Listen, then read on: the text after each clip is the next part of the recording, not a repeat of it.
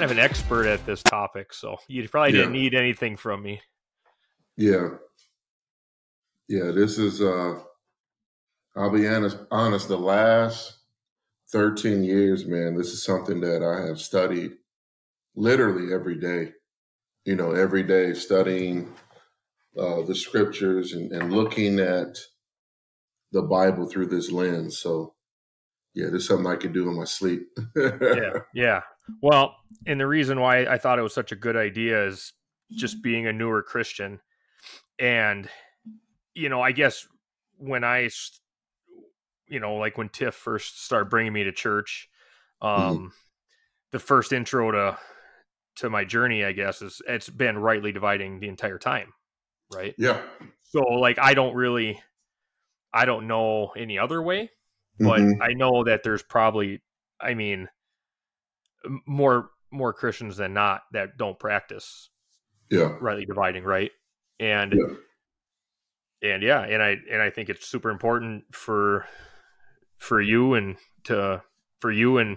everybody else who talks about it, but to really get that word out there, right? It is because we'll see here that it really is the key to understanding the Bible and unlocking the Bible. And so I'm ready when you are. And like always, your feedback and your questions is really good because people watching, they might have the exact same questions or, the same type of reasoning. Yeah. And so congratulations on the YouTube. What is it? Over 100 people watched? Yeah. Watch the other video, the first one that we really advertised, right? Episode 3, when to take the Bible literally. 101 views. That's pretty good. That's good, man. That's good. Yeah. Gotta start somewhere. You gotta start somewhere, right? Well, even if one of those viewers became saved, it was a win. Amen. Right? So, amen. And podcast is important because you only have so much time in a day, so there's only a certain amount of podcasts you can watch. So for 100 people to say, you know what, I'm gonna tune in, that's great. So praise the Lord. Big time. Thank you for your hard work setting everything up and being diligent, man. Thank you. I appreciate that. Thank you. Thank you for doing this with me. It's really not a lot of work. It's fun, but I also treat this like I'm in school. Like this is my hour a week in school. Okay. I like that. So you teach me a lot. Yeah. Besides going to your sermons at church, this is my my extra schooling. So I appreciate it. Praise the Lord. So yeah, man, let's get into it. Bible times, right? Yeah, let's do it. Speaking of school, I will always consider myself student level because I'm always learning. And I think that's the great thing about the Word of God. There's always something to learn. There's always something to apply to your Christian walk. And let me just say this. Like I say, 13 years ago, when I've learned this particular truth, it blessed me spiritually. It blessed my marriage. It as far as being a Christian, it really, really solidified what I believe with no shadow of a doubt. And without understanding how to rightly divide, the Bible can be very confusing. And it will, listen to me good, it will contradict itself if you don't rightly divide. And so let's get right into it. Are you ready? I'm ready. Okay. For all of our listeners, if you're going to participate in this podcast and look up the scriptures that we're going to look up, you got to have a King James Version.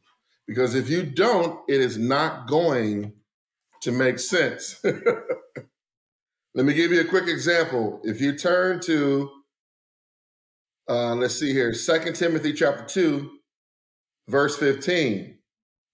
Now, here's another tool, Brother Mike. If you go to BibleWay.com, BibleGateway.com, you can look up scriptures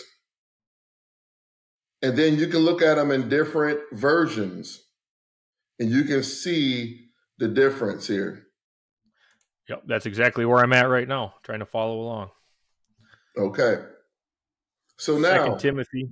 2 Timothy chapter 2, verse 15. And I'm going to pick on the NIV, okay? In my opinion, the NIV is a Bible version that most people use. I've been to many churches, and the pastor, the preacher, they're always using the NIV. Let's show you the difference between the NIV. Now, in the King James Version, it reads this, 2 Timothy chapter 2, verse 15. The first word of this verse is study. Study. This is the only scripture where the Bible tells you to study. So You said let's it's read the the only complete Bible? in the Bible. It's It's but the it's the only, only version, you said. yeah, in this version or even in other versions, there's no other passage where it's telling you to study the Bible or study God's word. And let me just read it. Let me show you the comparison. So it says here in the King James Version, study to show thyself approved unto God, a workman that needeth not to be ashamed, rightly dividing the word of truth. So our topic today is going to be on studying God's word. We'll see here that when you study God's word the way God wants you to study it, you will have God's approval. How important is that, Brother Mike, to have God's approval? The most important. Most important, amen. Right? Study to show thyself approved unto God, a workman. Most people don't want to do this because it requires work. It requires time, a sacrifice of your time. A workman that needeth not to be ashamed. See, when you study God's word the way God wants you to study it, you have God's approval, you put in the work, you don't have to be ashamed. That word ashamed means to be not fully prepared. It will be a shame for a doctor to not be fully prepared as he's entering to perform a surgery. You want to be fully prepared. A workman that needs not to be ashamed, and then this next part, rightly dividing the word of truth.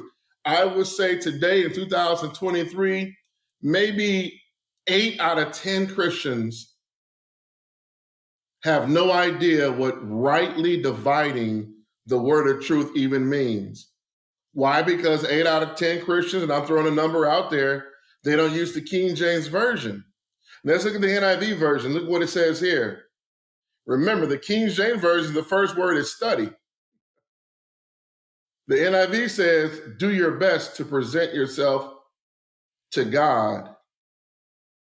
That's the first part. Do your best. And I always ask people, what the heck does that mean? Yeah. What does do your best have to do anything with study? No, that's kind of an odd translation. So it says, do your best to present yourself to God as one approved, a worker who does not need to be ashamed and who correctly handles the word of truth. Nowhere in there does it say study. Nowhere in there does it says rightly dividing the word of truth. What's your thought on that, Brother Mike? You said the NIV says correctly handling. Correctly handling the word of truth. That part stood out to me. I mean, correctly handling and rightly dividing sound like two different things. Correctly handling, I guess my interpretation of that, if I was reading the NIV, would be just make sure you are getting this word right, or just read this verse and try to understand this verse. Rightly dividing is a whole different topic, which we're going to talk about today. But yeah, yep, you're right on point.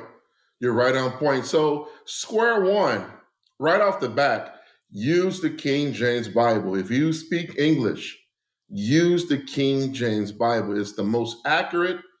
There's going to be scriptures that other versions, they actually take a lot of scriptures out. If I'm not mistaken, the NIV is 64,000 words less than the King James Bible. A lot of scriptures they simply took out. They're like, we don't like this. We don't agree with this. Let's just remove it. I have done sermons where to show this to people, I've had them turn to Acts chapter 8, verse 37. Not there. Mark chapter 16, verse 16. Not there. And so rightly dividing, first and foremost, let's have the KJV and we can go from there. So example number 1, 2 Timothy 2:15. That's like the foundation of really understanding the Bible. Is the key that unlocks the Bible. To understand the Bible, first and foremost, you need to be saved. We covered this in that other podcast. You need to be saved. You need to have the Spirit of God. And the Holy Spirit will give you understanding. This is a spiritual book. But when you are saved and you have the Holy Spirit dwelling inside of you, if you speak English, you need a KJV Bible because you're going to have to rightly divide the word of truth. So the word divide in the dictionary means to separate into parts, groups, or sections. And today, and I'll say this, for our listeners, if we got 100 or so, I'm going to put this on the camera. If you email me at kjv.bibletime,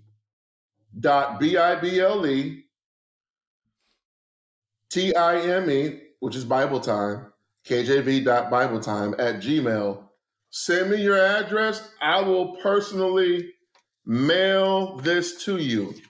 This is a Bible chart that we use at our church. And what you see here, it is a timeline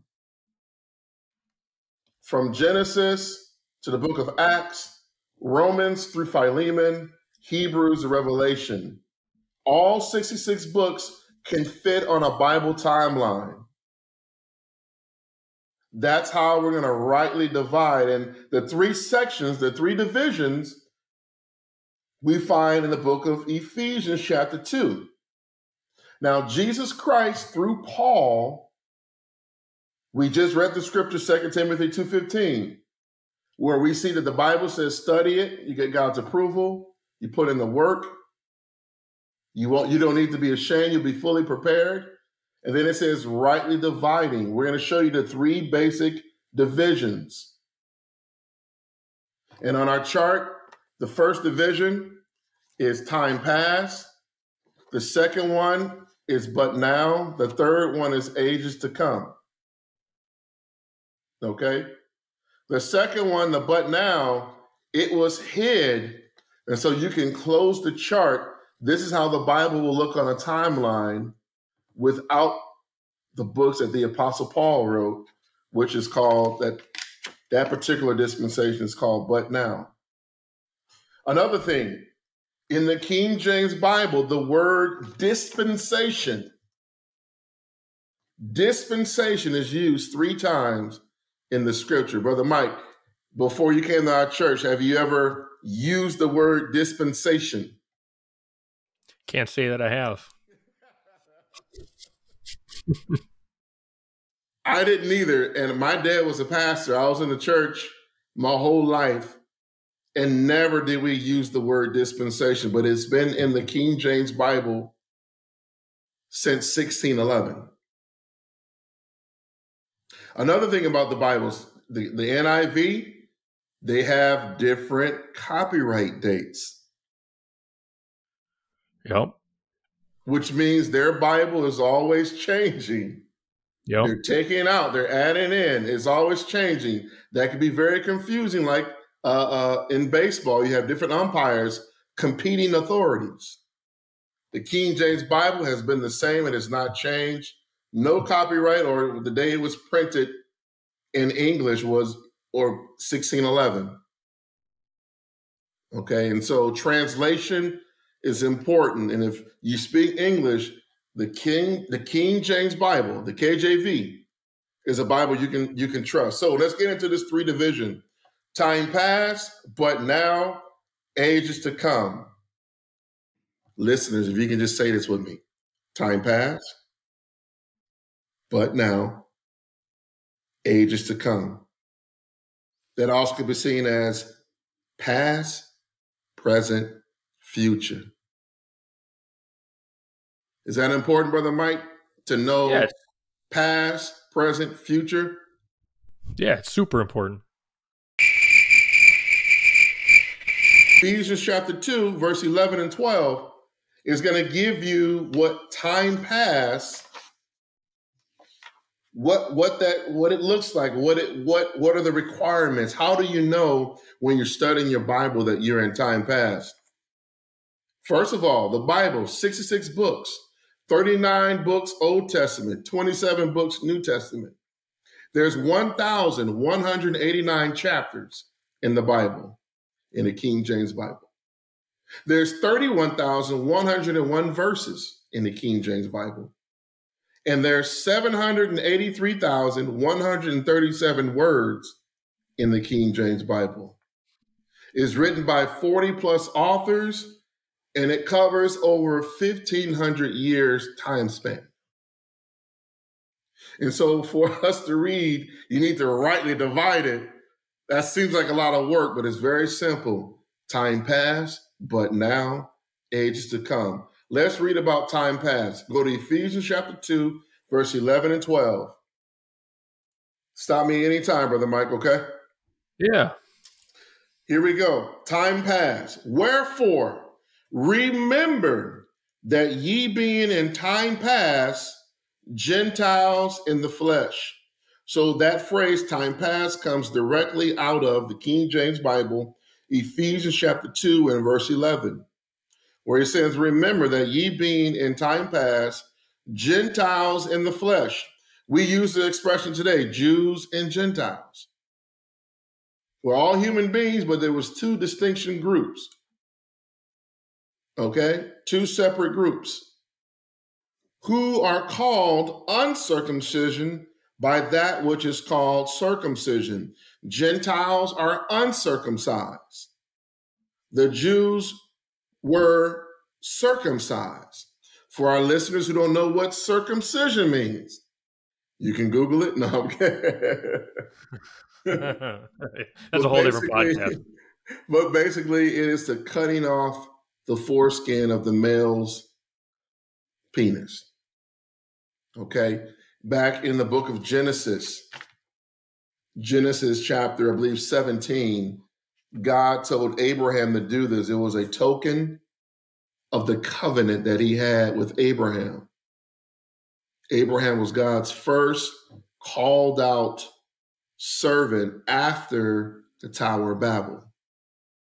And so uncircumcision by that which is called circumcision in the flesh, made by hands. Verse 12, that at that time, remember, our Bible chart is a timeline. It is a timeline. That at that time ye were without Christ. According to the Bible, Jesus Christ, he came into the world in the Old Testament. Okay, there was a time where the Gentiles, and even when he was on the earth, they were without him. He tells you in the book of Matthew that he came to restore the nation of Israel, the lost sheep of Israel. He did not come to restore the Gentiles.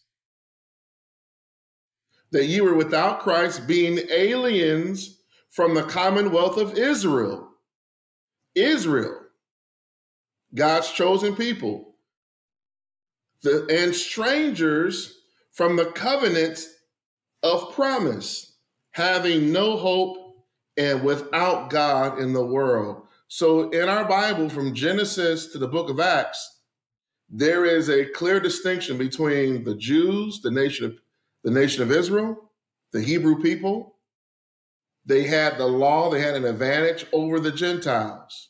The nation of Israel, the Jews, when God was delivering them from Pharaoh out of Egypt, God fought for them. David Do you know the story of David and Goliath?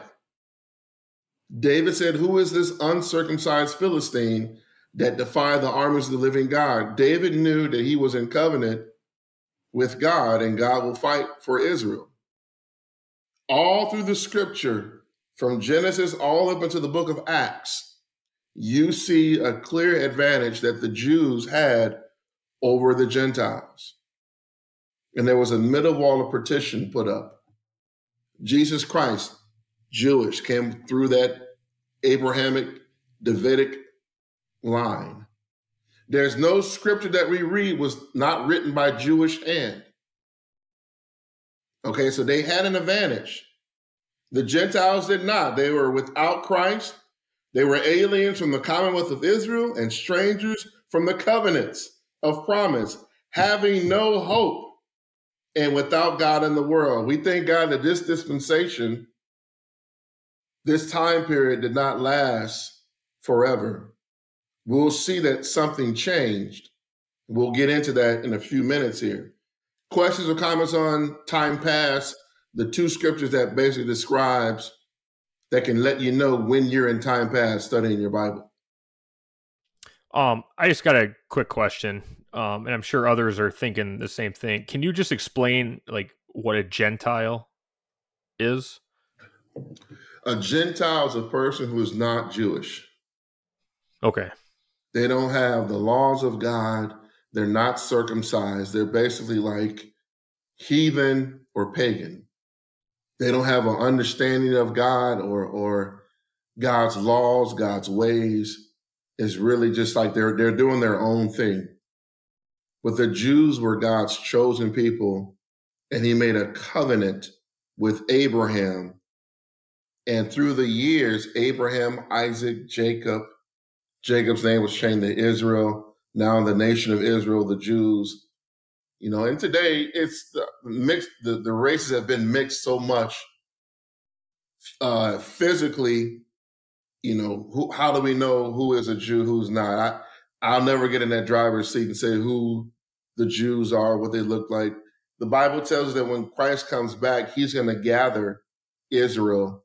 He's going to fulfill his promise with them living in that holy land that he promised Abraham, Isaac, and Jacob. Did I answer your question? Yep. Okay. So there's many scriptures where Jews and Gentiles, even Jesus Christ. Maybe I should share this one here. Let's go to Matthew. Let's go to Matthew chapter 10. Most churches would never teach you this. They'll never cover it.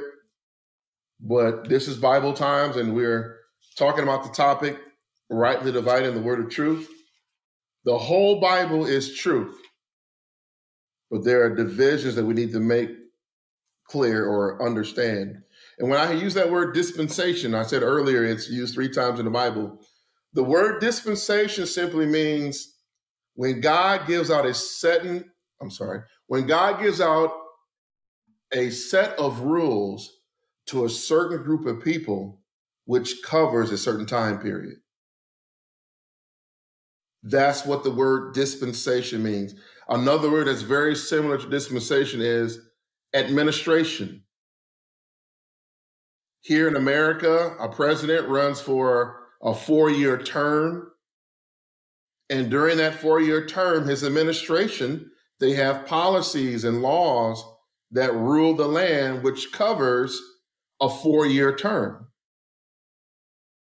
And so if I say Reaganomics, if I say the New Deal, we know what time period those laws or that administration, when those laws were in effect. Because over time, things change, right?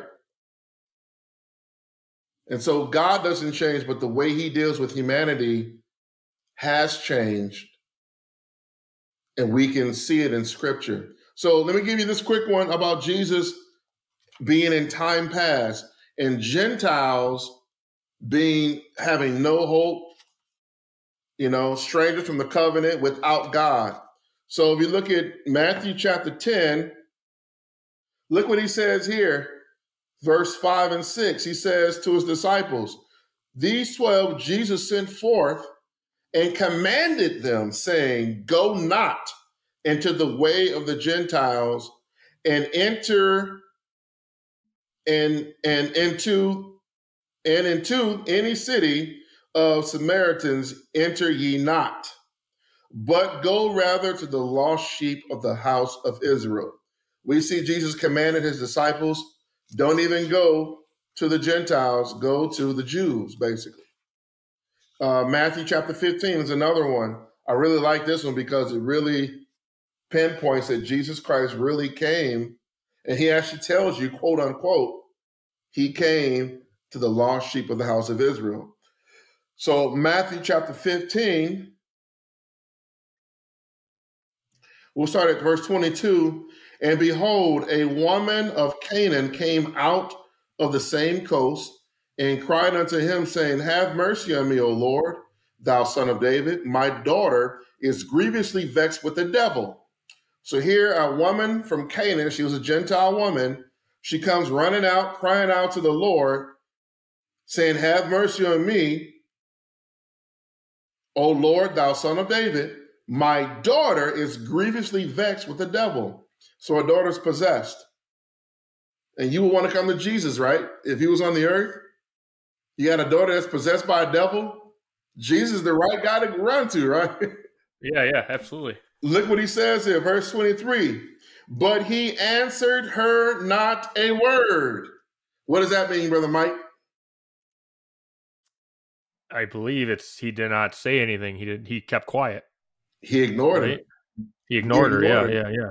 She came running out. She cried out unto him, asking him to help. Her daughter's grievously vexed with the devil, but he answered her not a word. And his disciples came and besought him, saying, send her away, for she crieth after us. They're not trying to help her. She's a Gentile woman. Look what he says in verse 24. It gets worse. But he answered and said, okay, he's going to say something. First he ignored her, now he's going to say something. I am not sent but unto the lost sheep of the house of Israel. Basically, woman, I really can't. I'm sent to Israel, not to the Gentiles. So, Pastor Jim, just to put into perspective, if we were living in that time, we're not Jewish. So basically, Jesus at that time would have walked by us and said, I can't help you. So if you or I had a problem, like our family was possessed or something going on, we were injured, we couldn't walk, he would walk by us and say, I can't help you. He would ignore us unless, in my opinion, we did what this woman's going to do, because he's going to change his perception based on her faith. But most Gentiles did not have faith. And that's what he's going to say here. And so while we're on this topic, faith is the only response that God will accept, or God's grace will accept. But so that was a new, that was a new concept, right? Then nobody knew that really. It was starting to change, maybe? Well, back then, the law was for Jews to not mingle with Gentiles. The distinction or when things became unrestricted was when we're going to talk about next in the but now, today's dispensation, which we live now. So we live in a dispensation, a different one today. But back then, we're reading here, he ignored this Gentile woman. On top of this, to our listeners, find me a scripture outside of this one and another one where Jesus is talking to and having interactions with a Gentile. There's only two scriptures where Jesus, during his earthly ministry, is talking directly to a Gentile. It's this one and also the Roman centurion army guy, where he wanted Jesus to heal his daughter as well. But he was like, you don't have to come to my house, just say the word and it will be done. Both of them were Gentiles. Those are the only two examples where Jesus even interacts with Jews, which backs up his statement that we just read in 24. I am not sent but unto the lost sheep of the house of Israel. Then came she and worshiped him, saying, Lord, help me. That's verse 25. Brother Mike, if we did what she did, I think we might get the same results, but I can't say it's for certain. But she said, Lord, she worshiped, and she said, Lord, help me. 26. But he answered and said, watch this. It is not meet to take the children's bread and to cast it to the dogs. He said, it is not right for me to take the children's bread, the nation of Israel, those were God's chosen, called out people, to take their bread and to cast it to dogs. The word of God, the advantage that they had. It's not right to take the children's bread and to cast it to dogs. In the Bible, dogs represent Gentiles. I have a dog. I love my dog, but dogs are nasty. They'll eat whatever. Some dogs eat their own vomit. And there's scriptures that talks about how Gentiles, they were without God. They're just pagan and heathen, just without hope. No direction, no truth, no light, in darkness. Verse 27. And she said, Lord, truth. So the statement that he just made in 26, he says, not meet to take the children's bread and to cast it to the dogs, which are the Gentiles. And she agreed with him. She said, truth, Lord, yet the dogs eat of the crumbs which fall from the master's table. What is she saying about the Gentiles and the Jews? Why does she use that word fall? I don't know why she uses the word fall, but I interpret it as she's saying, you are right, Jesus, you're right. But, there are some of us that are still around to be there I don't know. That's a tough one. I'm trying to come up with something and nothing happens. Well, I'll put you on the spot, but look at our chart here. The Jews were up here. The Gentiles were down here. Okay. And there was a middle wall separating the two. Okay. And so Jews, they had an advantage. They had the word of God, they had the law of God. So they were considered part of the master's table. Gentiles were beneath. But she said, at least the crumbs which fall from the master's table. So she acknowledged that the Jews were the chosen. They were the children's, but she's saying that it can fall down to them. 28, then Jesus answered and said unto her, O woman, great is thy faith. Be it unto thee even as it wilt. And her daughter was made whole from that very hour. So it was her faith that got Jesus to go against that particular dispensation. Time passed. It was the law of Moses. And the law of Moses basically said, do not associate with Gentiles. And out of Jesus' own mouth, quote unquote, he knew he was not sent to the Gentiles. He was sent to the nation of Israel. Next section, rightly dividing the scripture. The but now. Here's the good news. But now. Ephesians chapter 2, verse 13 and 14. It reads, but now. And that's what we do. We took the phrase from the scripture and we put it on our Bible chart. Now, this is the but now section. Do you see it? It's yellow. You see that yellow section there? Yep, I see it. This is the section where the Apostle Paul, we see here that he is saved by the Lord Jesus Christ. His name was Saul. He was on his way to Damascus, and the Lord Jesus Christ saved them. It was I wish we had time to get into that. We'll do a separate podcast on that encounter. But he saves Paul. Paul becomes his apostle, and he goes on to write 13 books of the Bible, more than any other writer. And so verse 13, it says, "But now, in Christ Jesus, ye who sometimes were far off are made nigh by the blood of Christ." So those same Gentiles, remember how I said they were far off, without hope, without Christ in the world.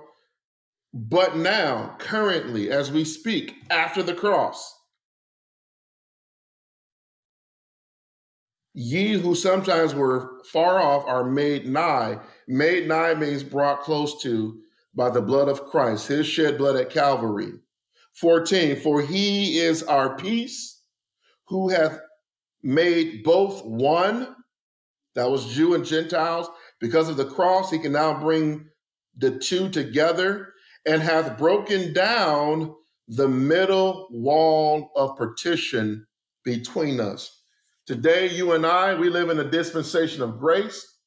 That middle wall of partition that was between Jew and Gentile, that has been broken down because of Jesus, because of his shed blood. We can go directly to God.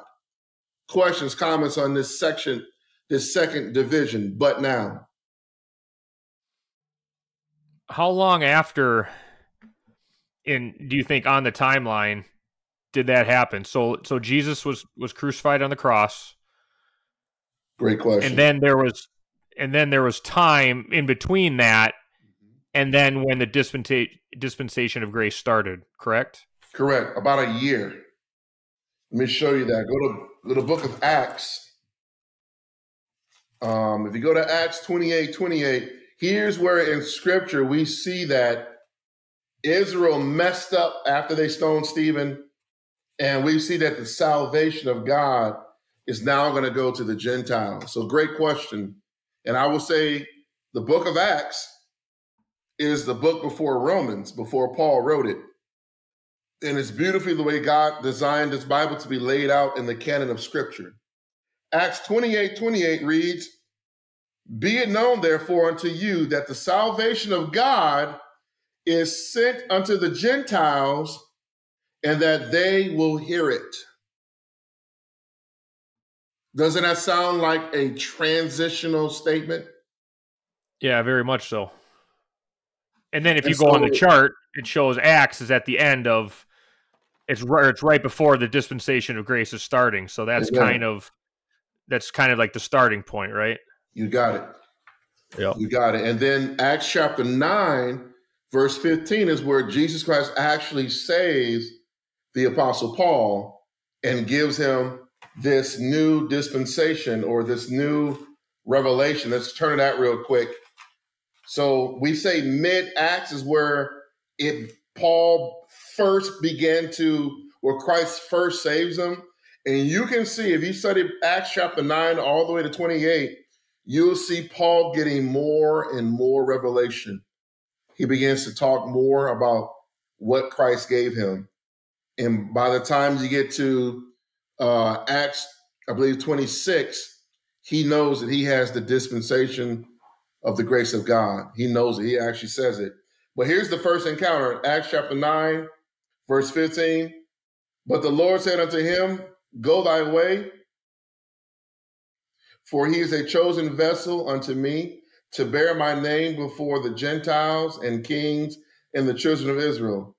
For I will show him how great things he must suffer for my name's sake." Let me go back a little further. Paul talks about his experience. Acts chapter 9, if you look at verse 4, "And he fell to the earth. Jesus Christ from heaven shines his bright light." Let me go to verse 3. Instead of me paraphrasing, let's just read it. Acts chapter 9, verse 3, "And as he journeyed, he came near Damascus, And suddenly there shined around about him a light from heaven. And he fell to the earth and heard a voice saying unto him, Saul, Saul, why persecutest thou me? So Saul at that time was a persecutor of the Christian church. And Jesus here interrupts, he stops him, and he says, Saul, Saul, why persecutest thou me? When you do something to a Christian, you're really doing it to Jesus Christ. Other religions talk about a bright light from heaven or an angel. We here in Christianity, we have not just a bright light from heaven, but the words of Jesus Christ saving the Apostle Paul, the one who wrote more books of the Bible than any other writer. Verse 5, and he says, who art thou, Lord? That's what Paul says. Who is this bright light? Who are you? Then he says, Lord, question mark. Remember, he's persecuting the Christians at this time because they believe in the Lord Jesus. The last name that Paul wants to hear answer his question, who are you? The last word he wants to hear is Jesus. Because up until now, he's killing those who believe in Jesus. So he says, who art thou, Lord? And the Lord said, I am Jesus, whom thou persecutest. It is hard for thee to kick against the pricks. And he trembling, astonished, and said, Lord, what wilt thou have me to do? And the Lord said unto him, arise and go into the city, and it shall be told thee what thou must do.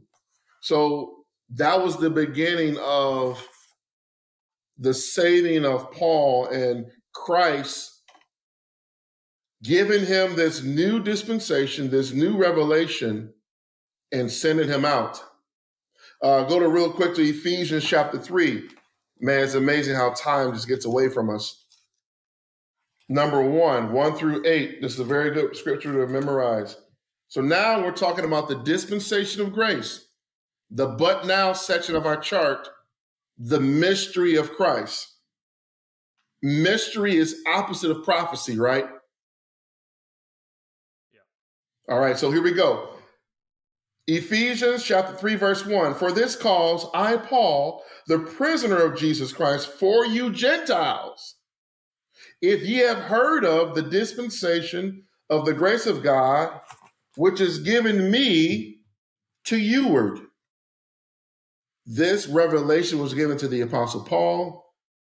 Paul is writing it down. He's given to us, the Gentiles, or the body of Christ today. Verse 3, how that by revelation he made known unto me the mystery, as I wrote afore in few words. Watch this. What about this mystery?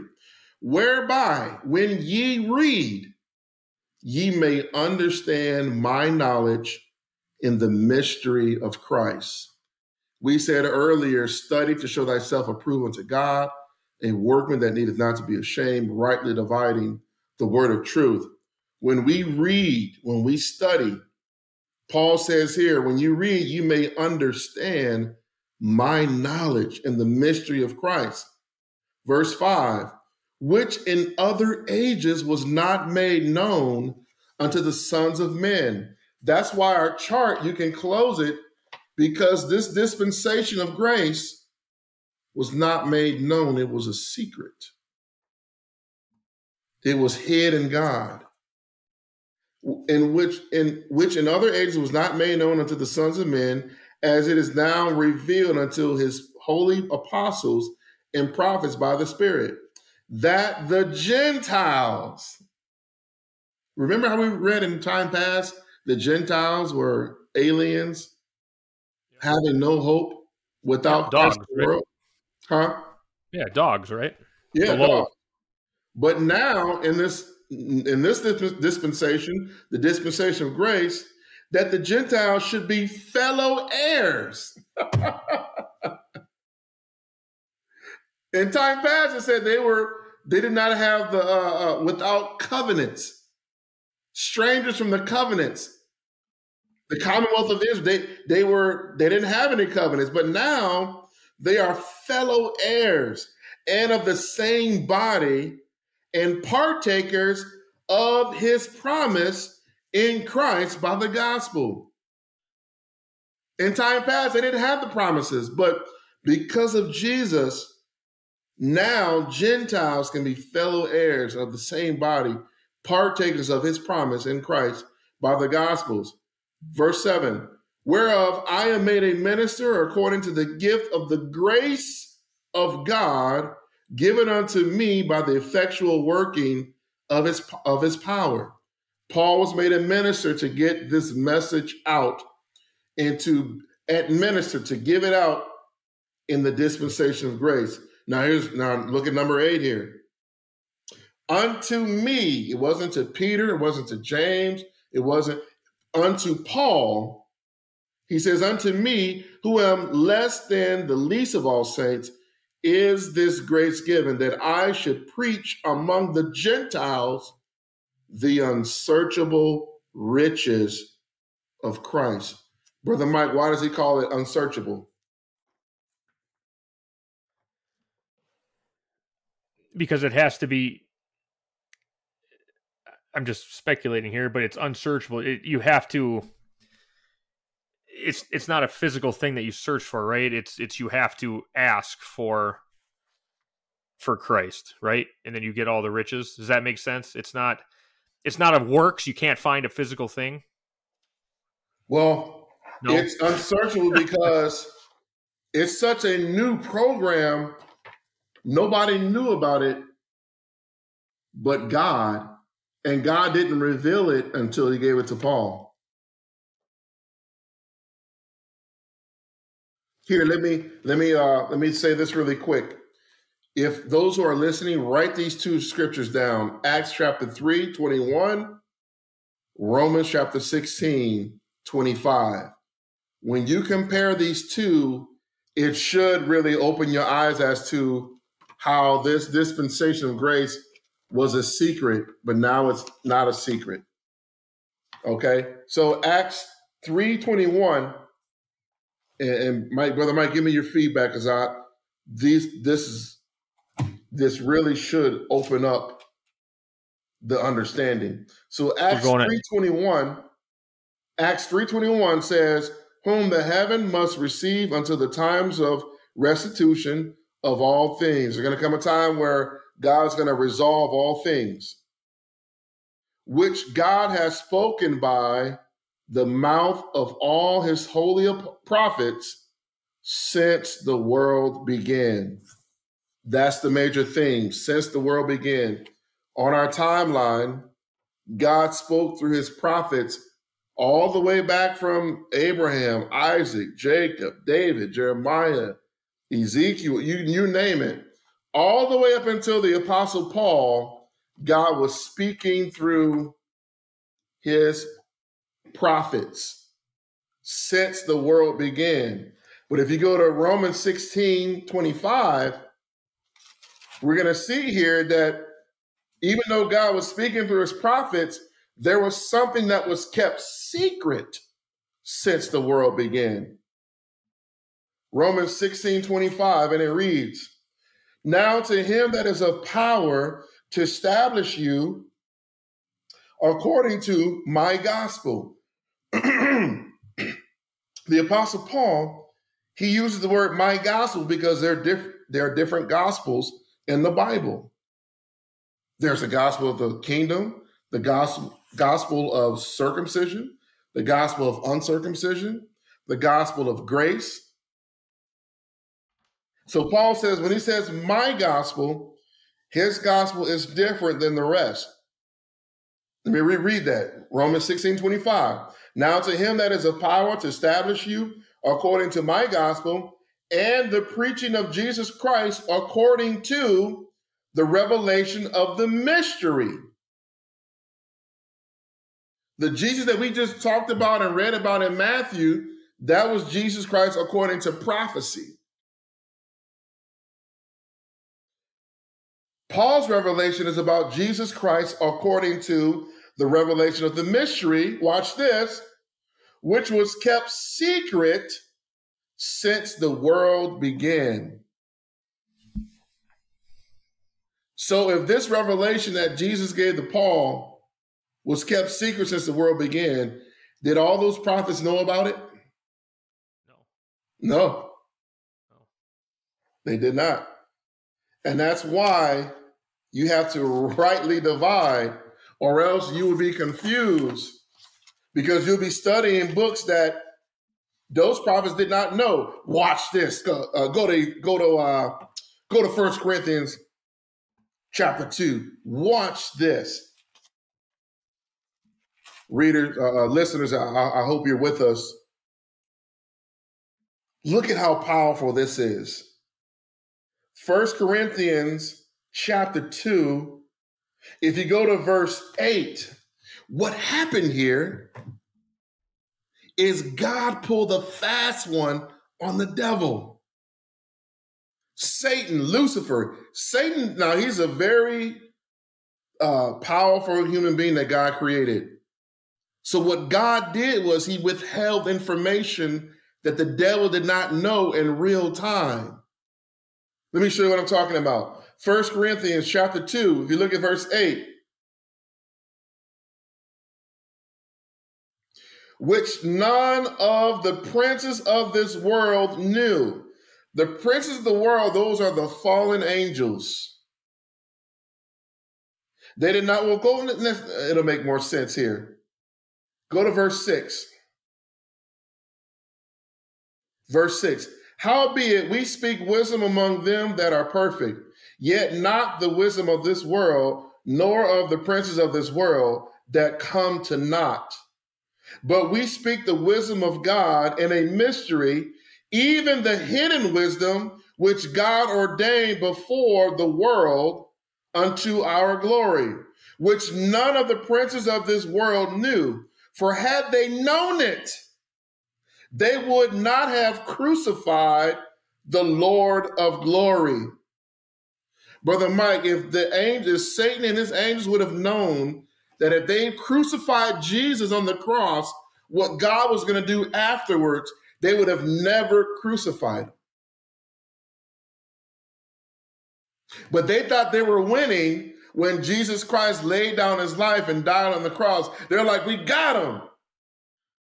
Stupid fools. They fell right into the trap. Yep. Now, because Jesus Christ died on the cross, he shed his blood, his death, burial, and resurrection, now God can save sinners by grace through faith, no works at all, because Jesus Christ accomplished all the works. Does that make any sense? Yeah, it makes a lot of sense. Makes a lot of sense. Ephesians chapter 3, go back there real quick. I had a guy who was playing, I used to do a Bible study at the U of M, and I started sharing this toward when I started to learn it. And he said, well, why is it such a secret? Why did God hold this secret? What was the purpose for God holding this secret? Well, we just read that if Satan would have known, he would have never crucified Jesus, and therefore our sins wouldn't be dealt with. But Ephesians chapter 3, look at verse 9, it reads, and to make all men see what is the fellowship of the mystery, which from the beginning of the world have been hid in God, who created all things by Jesus Christ. This dispensation of grace, this but now, this mystery, it was hid in God. And God kept it secret until he revealed it to the Apostle Paul. With that being said, we're closing here with the but now. With the but now, Romans through Philemon, we have our 3 Ds, the doctrine, our duty, our destination, our final destination. We know what God requires when it comes to salvation. God can save sinners by grace through faith. The good news of the cross, Jesus Christ died on the cross, was buried, rose again for all of our sins, past, present, and future. And today we live a life of we still do good works, but it's after we get saved. We don't do good works to get saved or to stay saved. It's a response to what Jesus Christ did for us. The third division, ages to come. Ages to come. To recap, we said time past, but now, ages to come. God wants you to know the past, present, future. Don't make the mistake of being out of the wrong, in the wrong dispensation. It's like going to the wrong mailbox.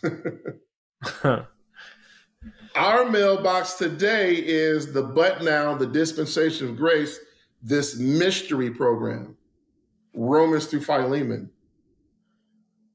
In fact, God's going to judge us off of Paul's 13 books. How do I know that? Hold your hand here. Go to Romans 2:16. Romans 2:16. To our listeners, I hope you see what we see, and I hope that you will eventually, because it's not about us, it's about the Word of God. And guess what? We can know what your judgment will be about. Your judgment is going to be based on the revelation that Jesus Christ gave to Paul, Romans through Philemon. Paul calls it my gospel. Romans 2:16. In the day, there's going to come a day when God shall judge the secrets of men by Jesus Christ, according to my gospel. Okay, so this is very important. Now, we're ending on ages to come. This is the future. This is the future from now. These books are Hebrews to Revelation. Let's do a short recap. Time past, Genesis to the book of Acts, mid-Acts. But now, Romans through Philemon. Ages to come, Hebrews to Revelation, all 66 books, and you know how to rightly divide. Ephesians 2:7 says that in the ages to come, he might show the exceeding riches of his grace in his kindness toward us through Christ Jesus. That is the ages to come. God's going to be showing his grace. He's in heaven. He's going to just be pouring out his grace and his kindness toward us through Jesus. Also look at Ephesians chapter 1, verse number 10. Ephesians 1:10. That in the dispensation of the fullness of times. You see, ages to come is the fullness of times. He might gather together in one all things in Christ, both which are in heaven and which are on earth, even in him. At the end, he's going to bring both the things that are heaven, the body of Christ, we're going to reign in the heavenly places. The nation of Israel, we're going to reign on the earth. They're going to be both together, the family of God in Christ. One other thing, ages to come. These are books, Hebrews through Revelation. It has nothing to do with us believers today, because according to the way the Bible's laid out, we will be in heaven. There's no mention of the body of Christ. There's no mention of the Apostle Paul outside of Peter talking about Paul. There's no more instructions to the body of Christ. We're not on the earth anymore. How do I know that? Well, let's take James. That's a book in the future, ages to come. They tell you who they're writing to, the book of James. James chapter 1, verse 1. James, a servant of God and of the Lord Jesus Christ, to the 12 tribes which are scattered abroad, greeting. James is writing to the 12 tribes of Israel. He's not writing to the body of Christ. The book of Hebrews. Now, all of Paul's books, Romans through Philemon, 13 books in a row, the first word of each book is Paul. After Paul's last book, Philemon, the next book is Hebrews. What's the first word of the book of Hebrews? It's God. Right. So in scripture, after the book of Acts, Romans through Philemon, 13 books in a word. Paul, Paul, Paul, Paul, Paul, Paul, Paul, Paul. And then you get to Hebrews, the first word is God. And then what's after Hebrews? James. James writing to the 12 tribes of Israel. What's after James? Peter. Let's see who Peter's writing to. Peter. 1 Peter chapter 1. Peter, an apostle of Jesus Christ, to the strangers scattered throughout Pontus, Galatia, Cappadocia, if I'm saying it right, Asia, and Bithynia. Peter's writing to the strangers that are scattered. That's Israel. That's the nation of Israel. They're scattered. They're scattered because you'll see in our chart after the rapture, the Antichrist is there. And Jesus gave clear instructions. When you see the Antichrist there, he says, flee, get out of there, flee to the mountains. And so Hebrews to Revelation, it's about the nation of Israel. It's not about the body of Christ. We are in heaven at that time. And so therefore we study the whole Bible. The whole Bible is for us, but what Paul wrote, those 13 books, are directly to us and about us for our obedience. Last scripture, and I gotta go. If you look at Romans chapter 15, and I always get this question, so I always make sure I have to read this. Romans chapter 15, if you look at verse 4, for whatsoever things were written aforetime were written for our learning, that we through patience and comfort of the scriptures might have hope. Some scriptures are written for our learning. Some scriptures are written for our obedience. Questions, comments? So, with that said, so written, you said, some are written for our obedience. That doesn't mean that someone goes in the Old Testament, reads about the 10 Commandments and says, we have to abide by that, right? And I'm kind of just talking, I'm trying to bring it back around to kind of layman's terms in case someone's confused about this rightly dividing. So, it's our obedience. We're not, it's not like we have to follow the 10 Commandments. That's old stuff, right? We don't have to do that. I'll put it this way. Those commandments were perfect. They were holy. They were righteous. But they had a certain purpose. The purpose of those commandments, which was the law, was to bring us to Christ. It was to point out that we were sinners and that we were guilty. It condemned us. It condemned us. It worketh wrath. It gave us the knowledge of sin. But the law could never save us. And God never intended for us to live under the law. So to answer your question, Romans chapter 10, verse 4 says, for Christ is the end of the law for righteousness to everyone that believeth. If you're trying to keep the law for righteousness, you're doing the wrong thing. Back then, you kept the law for righteousness. But today, if you're saved, Jesus Christ is your righteousness. If you're trying to get righteousness outside of Jesus Christ, now his death was in vain and you're slapping God in the face. Look here, Romans chapter 6. Romans chapter 6. There's something that changed.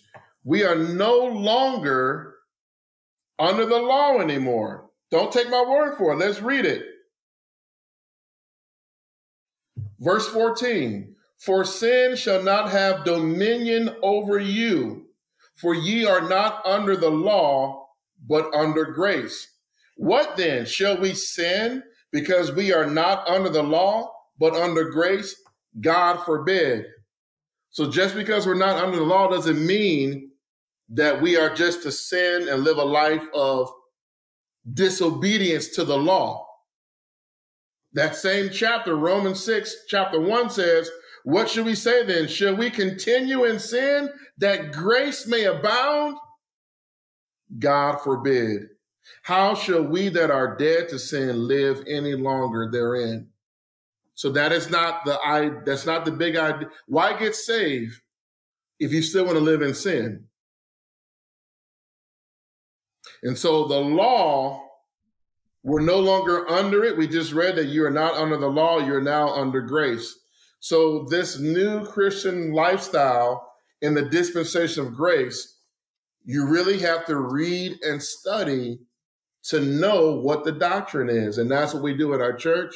That's the purpose of this podcast, to learn and to study, to know how we live and what our responsibilities are. The 3 Ds, doctrine, our duties, our destination. And that, my friend, that's rightly dividing the scriptures. Always ask the question, who wrote the scripture? When did they write it? Who were they writing to? And what was the message? I've given you examples of Matthew, John, James, Paul's books. This Bible chart, any scripture you give me, I'll be able to line it up on the chart, and I'll know if it's time past, but now, ages to come. Some scripture is for our learning, and some are for our obedience. I'm glad we did this one, because I think it's like the perfect starting point or building block for someone on their journey, on their Christian journey, right? And it really helps somebody maybe say where they want to start in the Bible, right? Because maybe it's not the best thing to start from beginning to end, because someone can get super overwhelmed, right? Mm-hmm. If you did from beginning to end, by the time you get to Paul's 13 books, you'll see a huge difference. Yeah. You'll say, uh-oh, something's changed. Not under the law? What? Well, and if someone doesn't understand that you rightly divide, like you said, everything seems like it's contradicting itself. I think we were in Ephesians. It was 1 through 8. And when you were reading, I was looking at them and I was thinking, if you didn't rightly divide, this contradicts time past. This contradicts the Old Testament. So someone reading that would be like, well, this doesn't make sense. And then that's when people start to discredit the Bible. They're like, well, look, it contradicts itself. Why would I listen to a book that contradicts itself? And then they just go, there's no such thing as confusion. It's Christianity, and it's So no, I think and not just confusion, Brother Mike. In my opinion, one of the biggest top dog reasons to rightly divide is to get what God is doing today. There's a scripture where Jesus says in time past, if you don't forgive those who have wronged you, God's not going to forgive you. That was in that time past system. That was to the Jews.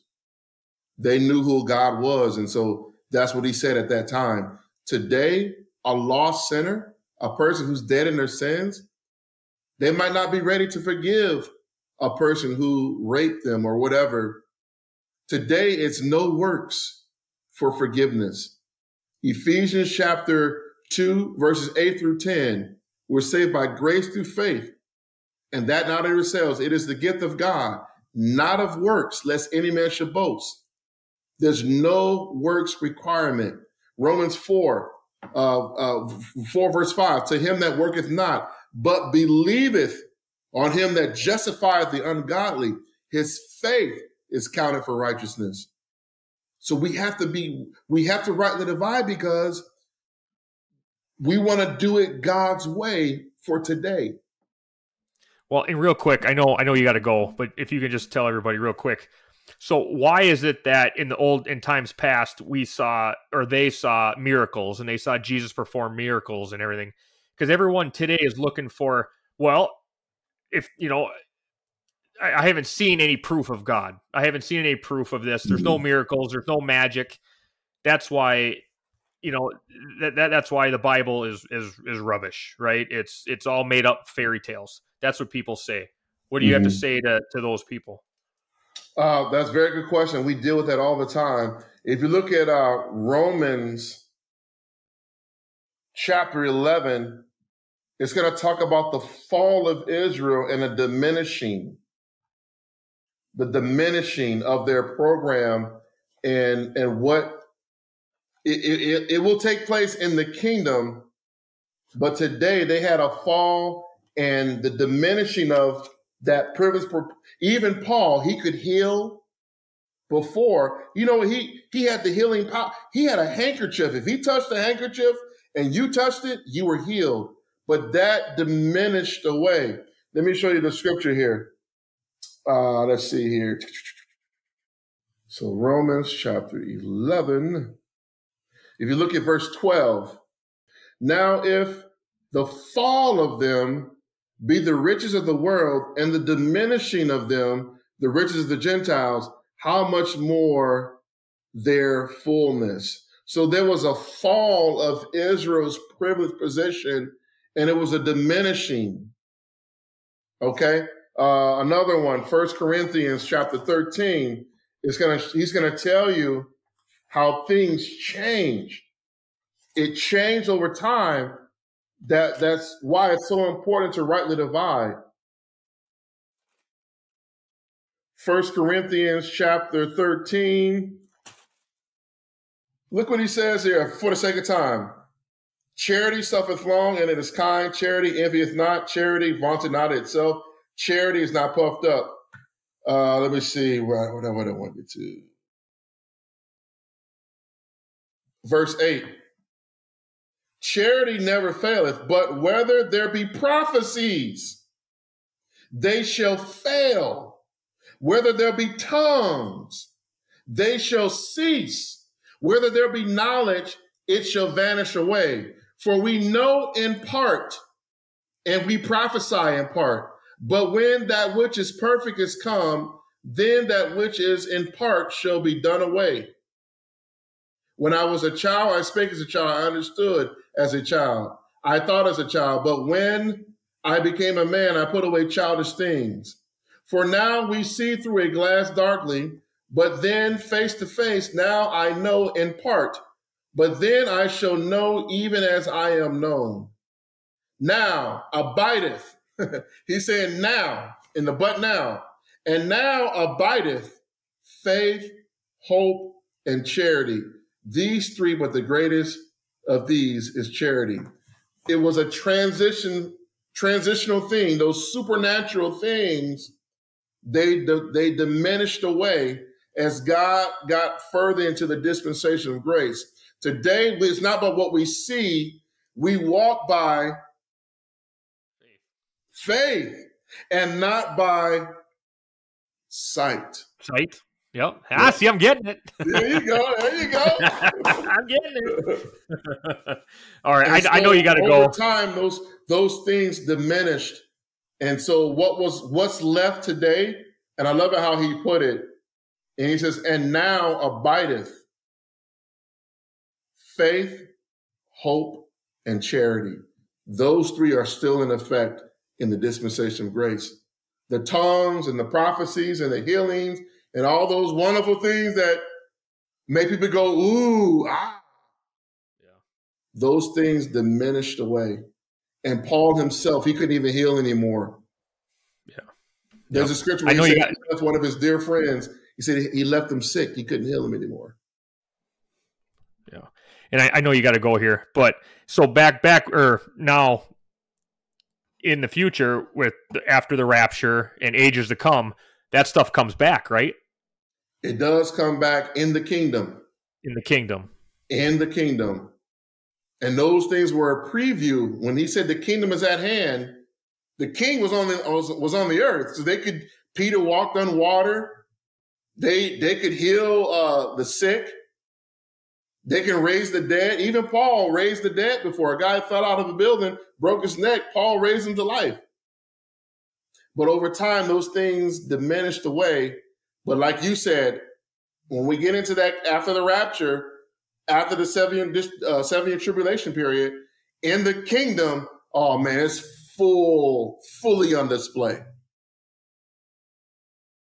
Fully on display. But we won't be here for that. Israel, they don't even have sin anymore. God removes their sin and ungodliness. But we won't see it, right? The believers won't. We'll be in heaven. We'll be a part of it. We'll be looking down. We'll be reigning in the heavenly places. Yeah. But we just read that he was going to bring both together in him. Okay. Heaven and earth. Yeah. We'll be a part of it. But our final destination is in the heavenly places, reigning in Christ. So the doctrine we learn here today, we will utilize it reigning with Christ in those positions and ranks and authorities. I think that's a whole nother podcast to do, just like from the rapture on. I think that's a whole thing too. So okay. All right, Pastor Jim, awesome. Good talk today. I didn't have a whole lot to say, just it's so interesting to me that I just wanted to sit here and be a student. Okay. You got good stuff, man. Lord, really man. good stuff. So, any questions from our listeners, feel free to email me or Brother Mike. My email is kjv.bibletime@gmail.com. Yep. Mine is, oh boy, now you put me on the spot again. I believe it's my here. I'll have it at the end. I'll throw them in on with my awesome editing skills. I'll put them in at the end so people can see it. So awesome. Right. Do you want to end in quick prayer? Do you got time? Quick prayer. Here we go. I apologize for going over. Heavenly Father, we thank you for yet another opportunity to share your word, to study your word, to divide your word, to apply it to our Christian walk. If there's anyone listening, Lord God, I pray that they take this seriously and do their due diligence and search these scriptures and pray on it. And your Holy Spirit will get the truth to them. And Lord, if they have any questions, they can reach myself and Mike. We're here to help get into the Word of God, to study it, and to give the scriptures that have the final authority. Lord, we thank you for what your Son did for us on the cross. We'll never take it lightly. We'll never live that down. His death, burial, and resurrection, that's what saves our souls. We were brought back into right relationship with you. We're reconciled, redeemed by Jesus Christ back to you. And what life is such an awesome way to live life with you. Through the ups and downs, we know that we have a Savior. It's in Jesus' name that we pray. We thank you. And we all said together, amen? Amen. Amen. Awesome. Love you all. Thank you. On a road. Yeah. Have a good day at work. See ya. All right.